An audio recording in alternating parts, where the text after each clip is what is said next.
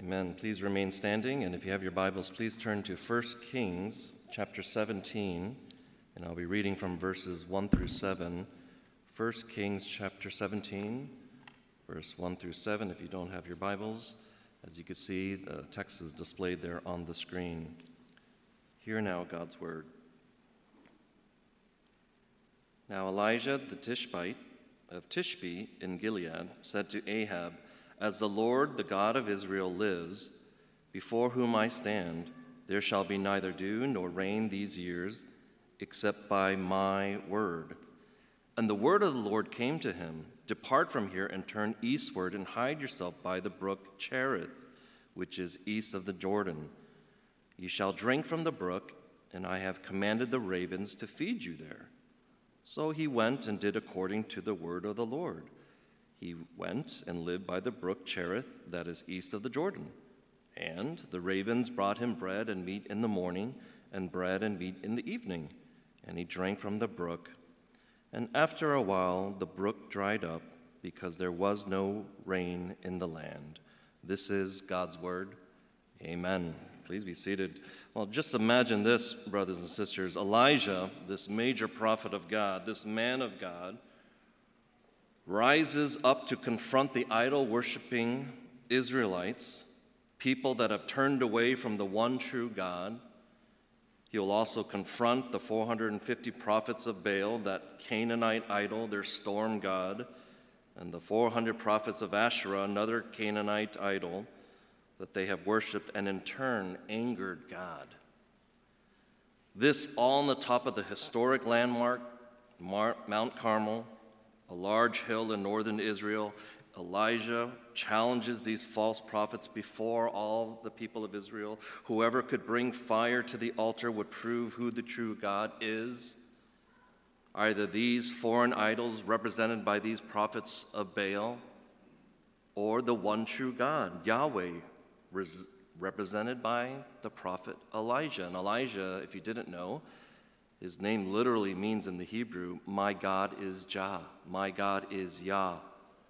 Of course, short for Yahweh, which is spelled in the English Bible Lord capitalized. My God is Yahweh. Well, as some of you are aware, the prophets of Baal tried first, and they failed miserably, and then it was Elijah's turn. He prayed. What happened? God sent a fire to consume the altar.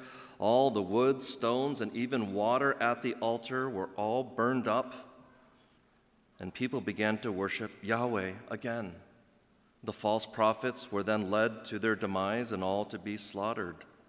Well, this historic, mesmerizing, spectacular event is chronicled in 1 Kings 18, just one chapter after our passage today. It actually all happened in history. And so when preparing for this, I saw some pictures of present-day Mount Carmel and just tried to imagine on top of the hill the blaze of fire coming down from heaven to consume the altar. How amazing it'd be to actually just, even today, visit the site. And for Elijah, I'm pretty sure that must have been some type of experience. And I'm sure he must have been so excited to have been used that way. The pleasure it was to see his God vindicated and proved that he is the true God after so many Israelites turned to wickedness and to false idols year after year.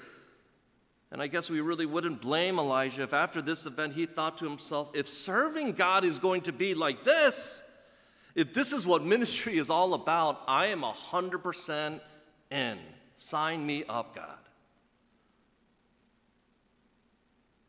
Now, obviously for Elijah, ministry and serving God was not like this all the time.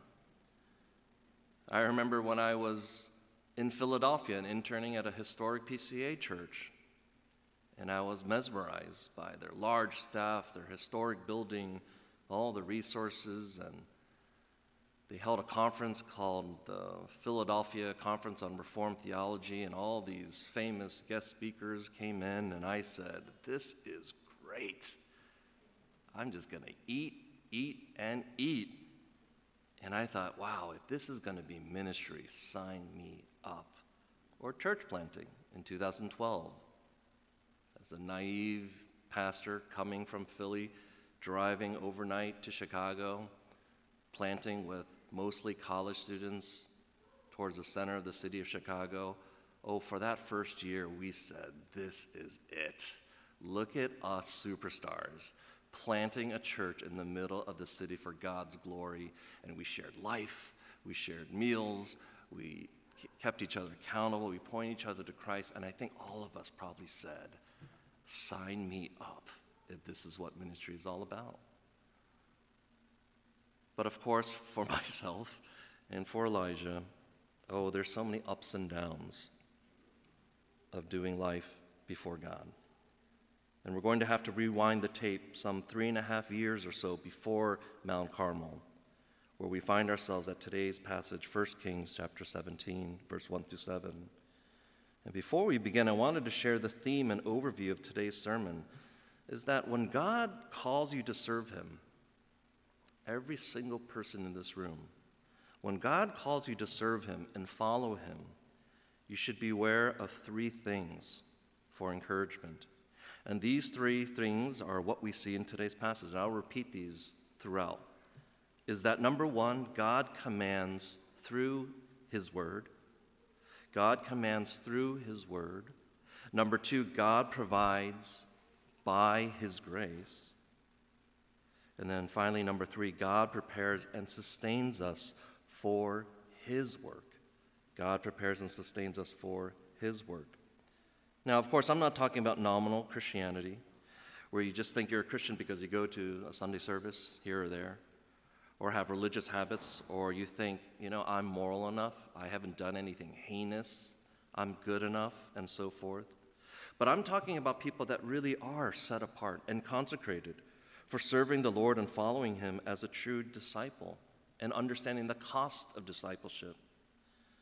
That time after time, for however long you've been a Christian, time after time, these 3 things happen. God commands through his word, God provides by his grace, God prepares and sustains us for his work. And so we see, verse 1, now Elijah the Tishbite of Tishbe in Gilead, where he's from, said to Ahab, as the Lord, the God of Israel, lives, before whom I stand, there shall be neither dew nor rain these years except by my word. Okay, so obviously we have to explain what's happening here. 1st and 2nd Kings chronicles the kings of Israel. And a summarizing factor and theme comes from 1 Kings chapter 9. You don't have to turn there. I'm just going to read several verses. But I think this sets up the trajectory of 1st and 2nd Kings. When God says this to King Solomon, it says this, and as for you, he's speaking to King Solomon, God does, if you will walk before me, as David your father walked with integrity of heart and uprightness, doing according to all that I have commanded you, and keeping my statutes and my rules, then I will establish your royal throne over Israel forever.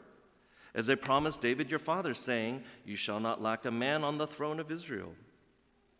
But if you turn aside from following me, you or your children, and do not keep my commandments and my statutes that I have set before you, but go and serve other gods and worship them, God says, then I will cut off Israel from the land that I have given them, and the house that I have consecrated for my name I will cast out of my sight, and Israel will become a proverb and a byword among all peoples. Sadly, what happens in the narrative here? Many kings disregarded this word and fell into wickedness during their reigns, and many evil kings reigned and ruled over Israel for hundreds of years. They went in this pattern. And so in today's chapter, we have King Ahab, the 7th king of Israel. His father was Omri. 1 Kings 16:25, Omri did what was evil in the sight of the Lord and did more evil than all who were before him. But then 1 Kings 16:30, and Ahab, the son of Omri, did evil in the sight of the Lord more than all who were before him. You get the pattern. And this is what King Ahab did.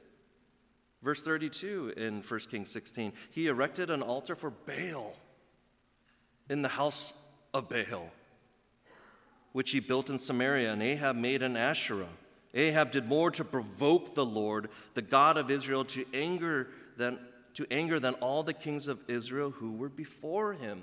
It was almost like they were competing. How can we offend Yahweh more than the previous king? It wasn't just, let's just kind of backslide a little bit. Let's just spit in God's face and make an altar for Baal in the house of Baal. And I guess for the people of Israel, it was ho-hum. That's normal to us now. That's what idolatry does. At first, it shocks us. And then we get accustomed. Month after month, year after year. It's not that big of a deal. But it got worse and worse. Baal was a very popular idol worshipped among several nations. The idol was worshipped as the god of fertility, weather, agriculture, this Canaanite god. Correspondingly, there was Asherah, was another foreign idol they worshipped from Canaan, a female goddess of fertility. Now, this obviously provoked and angered the Lord greatly, as we see in chapter 16. And if we learned anything from Scripture, and I remember my New Testament professor repeating this often in seminary, the obvious provoking and angering of the Lord comes from one thing. The one thing that irks God the most is idolatry among his people, whether a physical image that you bow down to or idols of the heart. Idolatry not just because it's an object that is worshipped, but idols that are supposed to be, in someone's mind, a replacement for the true God in terms of trust, reliance, dependence. And in the Bible, if you read carefully, this angers God the most and most fiercely. And I think, as an aside here, when we chase after idols in today's day, we think God looks at this and snickers and laughs it off, just as a parent would laugh off a toddler's misjudgment here or there. And we think, oh, God must think I'm cute as I slip and slide. But idols actually anger God most fiercely. And Elijah the prophet understands this and finally is directed to confront King Ahab. Now for us, Elijah is such a popular biblical figure mainly because of what happens in the next chapter, chapter 18. But his introduction here in 17 to the Bible is very short and seemingly out of nowhere. Now Elijah, the Tishbite of Tishbe in Gilead, said to Ahab. That's it. That's his grand old introduction. Prophets were men of God who were specifically called by God to be his mouthpiece. Perhaps you're watching on the stream or you're visiting with us today and you're not accustomed to who prophets are. They were called by God to warn of imminent judgment to come, to speak on behalf of God about his commandments and perfect law, to predict even sometimes the future events to happen, either doom or blessing. They were specifically called by God for this purpose. But they were mostly just regular type of people, shepherds, farmers, and so forth. But what is this Elijah called to do in this instance? Well, he is called for a specific reason to confront this wayward, evil king Ahab, and says, as the Lord, the God of Israel, lives, before whom I stand, there shall be neither dew nor rain these years, except by my word. Basically, there's going to be a massive drought. Droughts were obviously horrible, especially in that day and age. Deuteronomy 11, verse 17, droughts were a sign of judgment on Israel if they disobeyed and worshiped other idols. And for a nation dependent on agriculture, this was critical. And obviously there's this possible a connection here to their idols. If you Israelites are so consumed with these idols that you think provide the rain and fertility, well, you won't get any rain for years. And God says, not until I say so will there be rain. He says, by his word. Now, the Bible tells us this drought lasts for not just 3 months, 3.5 years. Can you imagine that? 3.5 years. Okay, so Elijah did his job. Now what? Verse 2, and the word of the Lord came to him, depart from here and turn eastward and hide yourself by the brook Cherith. Kerith, which is east of the Jordan. You shall drink from the brook, and I have commanded the ravens to feed you there. So he went and did according to the word of the Lord. He follows God's word, Elijah does. And that brings us to our first point again. Number one, God commands through his word. God commands through his word. When you desire to be consecrated to serve the Lord in unseen things or spotlight positions or behind the scenes or in very unique ways at the church, when you desire to be consecrated and say, God, whatever it is, I want to serve you, well, you will find the commandments and being commanded and directed how to live and how to serve and your disposition of the heart through his word, and we are to obey. This practically happened with Elijah the prophet. God instructed and Elijah obeyed. Today we have the complete word of God before us, though. Available every day, 24/7. This is God's word for us. He sends us, he instructs us, he commands us in the Bible, he chides us by his word in the Bible, he admonishes us, he directs us, he says, go therefore and make disciples of all nations, baptizing and teaching all to obey. And just like Elijah, we are to obey the word from God also. Now, it must have been somewhat difficult. Can you imagine if God said, hey, Frank, just go drop everything for several years? And actually, Elijah didn't have any idea of how long the drought would be. He says, Frank, just go, and I'll tell you what's next later. And actually go live next to a brook. And despite the difficulty, it must have been to stay there, Elijah still obeyed. Verse 5, he went and lived by the brook Kerith, that is east of the Jordan. And the ravens brought him bread and meat in the morning and bread and meat in the evening, and he drank from the brook. This brings us to point number 2. When God calls us to be his disciples and serve him in ministry, God provides by his grace. God provides by his grace. Not our ingenuity, not our intellect, not our power or strength, as we read from in Corinthians, but by his grace alone. It must have been very lonely during these 3 years for Elijah. Leave everything and be by yourself next to this brook. There must have been a time of great discouragement, disillusionment, perhaps. You know, I might have shared this once or twice before in different venues or maybe from the pulpit. But when I went to church plant in 2012, I really wasn't sure what I was getting myself into. I was living in the Philadelphia suburbs. I packed my tiny Corolla with everything I owned. I drove through the night, and I was going to a place where I wasn't familiar with. I lived in the Chicago suburbs for several years, but never in the city or to do ministry in the city. There were moments in those first several years, probably the entirety of my church planting experience, where sometimes I would catch myself pondering and wondering, what am I doing with my life? And poor church planters would scrape and become waiters and do Uber and Postmates and all these kind of things just to make ends meet.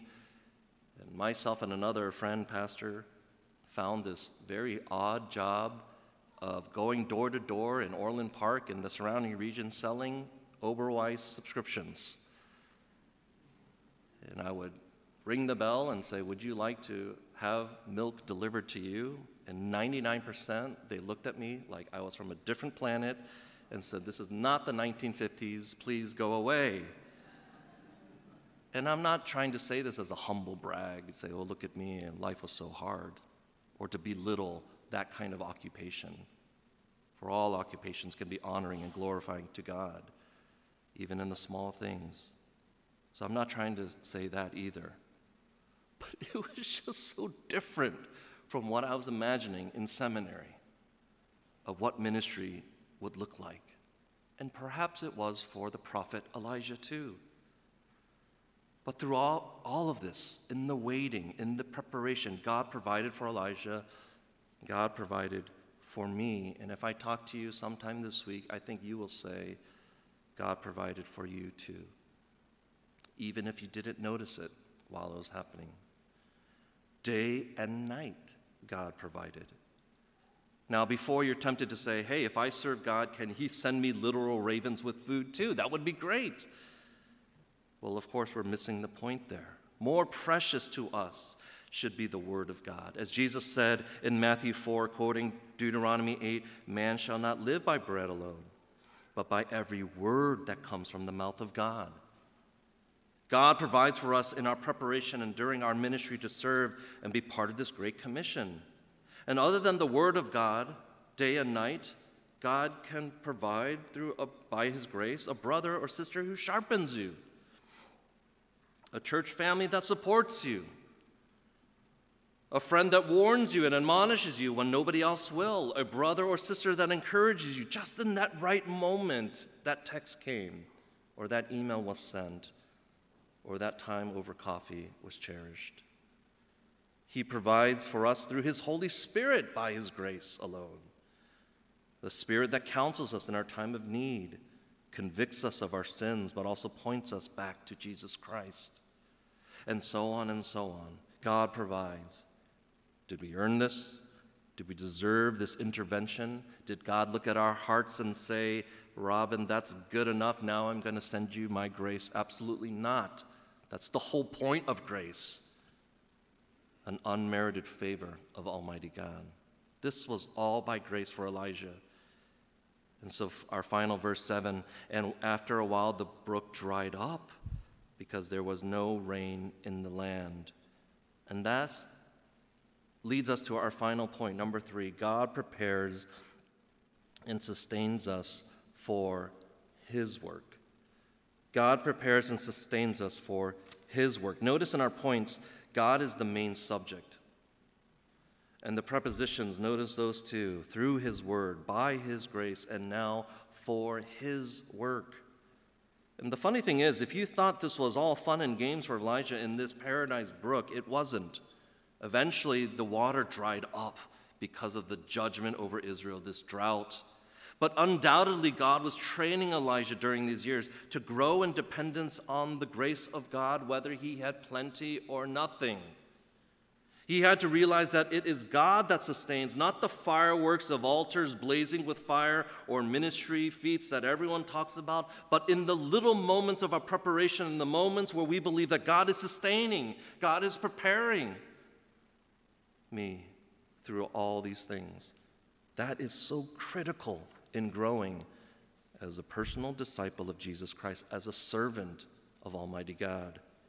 And as we prepare for our ministry kickoff in a couple of weeks and our fall launch, and you seek discernment on how to serve the Lord in our church community, in our city, and even in our region or missions work, as salt and light to this dark world, don't immediately daydream about, if I serve, when is the fire going to come down? Or the big moments of glorious ministry success and so forth. But to see how God is preparing you, sustaining you, strengthening you in the quiet moments of ministry life and using your gifts for his glory, for his work. Oh, church, we need to be reminded this is for his work, not your agenda, not your ambition or your success. This is for the Lord's sake, that Elijah completely understood. So to summarize again, number 1, God commands through his word. God provides by his grace. And God prepares and sustains us for his work. 2 simple applications then. Number 1 is this: be prepared in season and out. Be prepared in season and out. Ministry has seasons of major advancements, seasons of being fed by the ravens, and also correspondingly seasons of dryness, of feeling distant. But why? God allows us to go through these seasons for a purpose. It's part of our process of becoming more and more dependent and more like Christ. Mostly we don't even realize it while we're going through them. I've shared once about a Middle Eastern missionary, my friend from Philadelphia. He went for 10 years. I don't know if he's even saw one convert. He learned a lot just by God sustaining him in very difficult mission situations. The Apostle Paul, after that road to Damascus incident of his salvation, Paul went off for 3 years to prepare for ministry. Why, even our Lord Jesus went through a season of trial in the desert. And even for the Lord's disciples, it was 3 years with the Lord before his death and resurrection that prepared them for the start of the church. We often think ministry and doing God's work should be all fireworks all the time, exciting, fun, self-fulfilling. But example after example, we don't see that depicted in the Bible or in the testimonies of the saints before us. In actuality, there seems to be more battles with feeling spiritually dry and depressed and drought and trial than there are fireworks, even for the great reformers that we speak a lot about. And this is the calling ahead of us. And the question is, are you still ready then to go therefore and make disciples, knowing this? Are you ready to realize that it's not all about fun and games and what I can get out of this, how I can pad my spiritual resume, how I can feel fulfilled? You have to ask yourself. Think about the prophet Jeremiah, the weeping prophet, decades of what we would consider not ministry success. Professor D.A. Carson, the distinguished New Testament professor from Trinity, who is retired now, would often speak about his father, who was an ordinary pastor in the Montreal region in Canada. And D.A. Carson, as a young teen, would scoff at his father's vigilance and perseverance in that land when so many would reject the gospel of the Bible. And Carson would tell his father, just pack up and leave. Let's go somewhere else. This is just a dry land. There's going to be nothing here for us. And he stood up and left the dining table and walked out the room and said, there are still God's elect here. Think about all the churches out there in our increasing movement towards our trajectory towards becoming a post-Christian nation. Should we just give up? Or thank God for sustaining us, preparing us by grace through his word for his work, a pattern culminating in the perfect obedient life of Jesus, who trusted God perfectly, who went willingly and faithfully to the cross, scorning its shame, was buried and on the third day raised again. How can I or we, church, carry on? Well, Christ has already gone before us to win the war for us, even though the battles commence. But to then allow us, by his perfect record, an invitation to co-labor for his kingdom. If you sit back and just think about that and meditate on that, why our God would say, you are co-laborers with me, is unfathomable. As one pastor said, once you've seen how good Jesus is, once you see how good he is, how righteous he is, oh, everything is worth following him. And that leads us into our second application point. Remember where your true treasure is. This is the big difference maker. Remember where your true treasure is.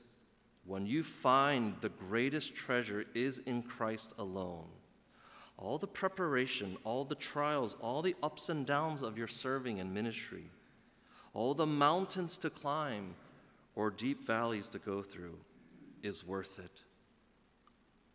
But if it's for some other gain, or it's to pad some other treasure in your life, you're going to quit. You're going to go off that road, slip and slide.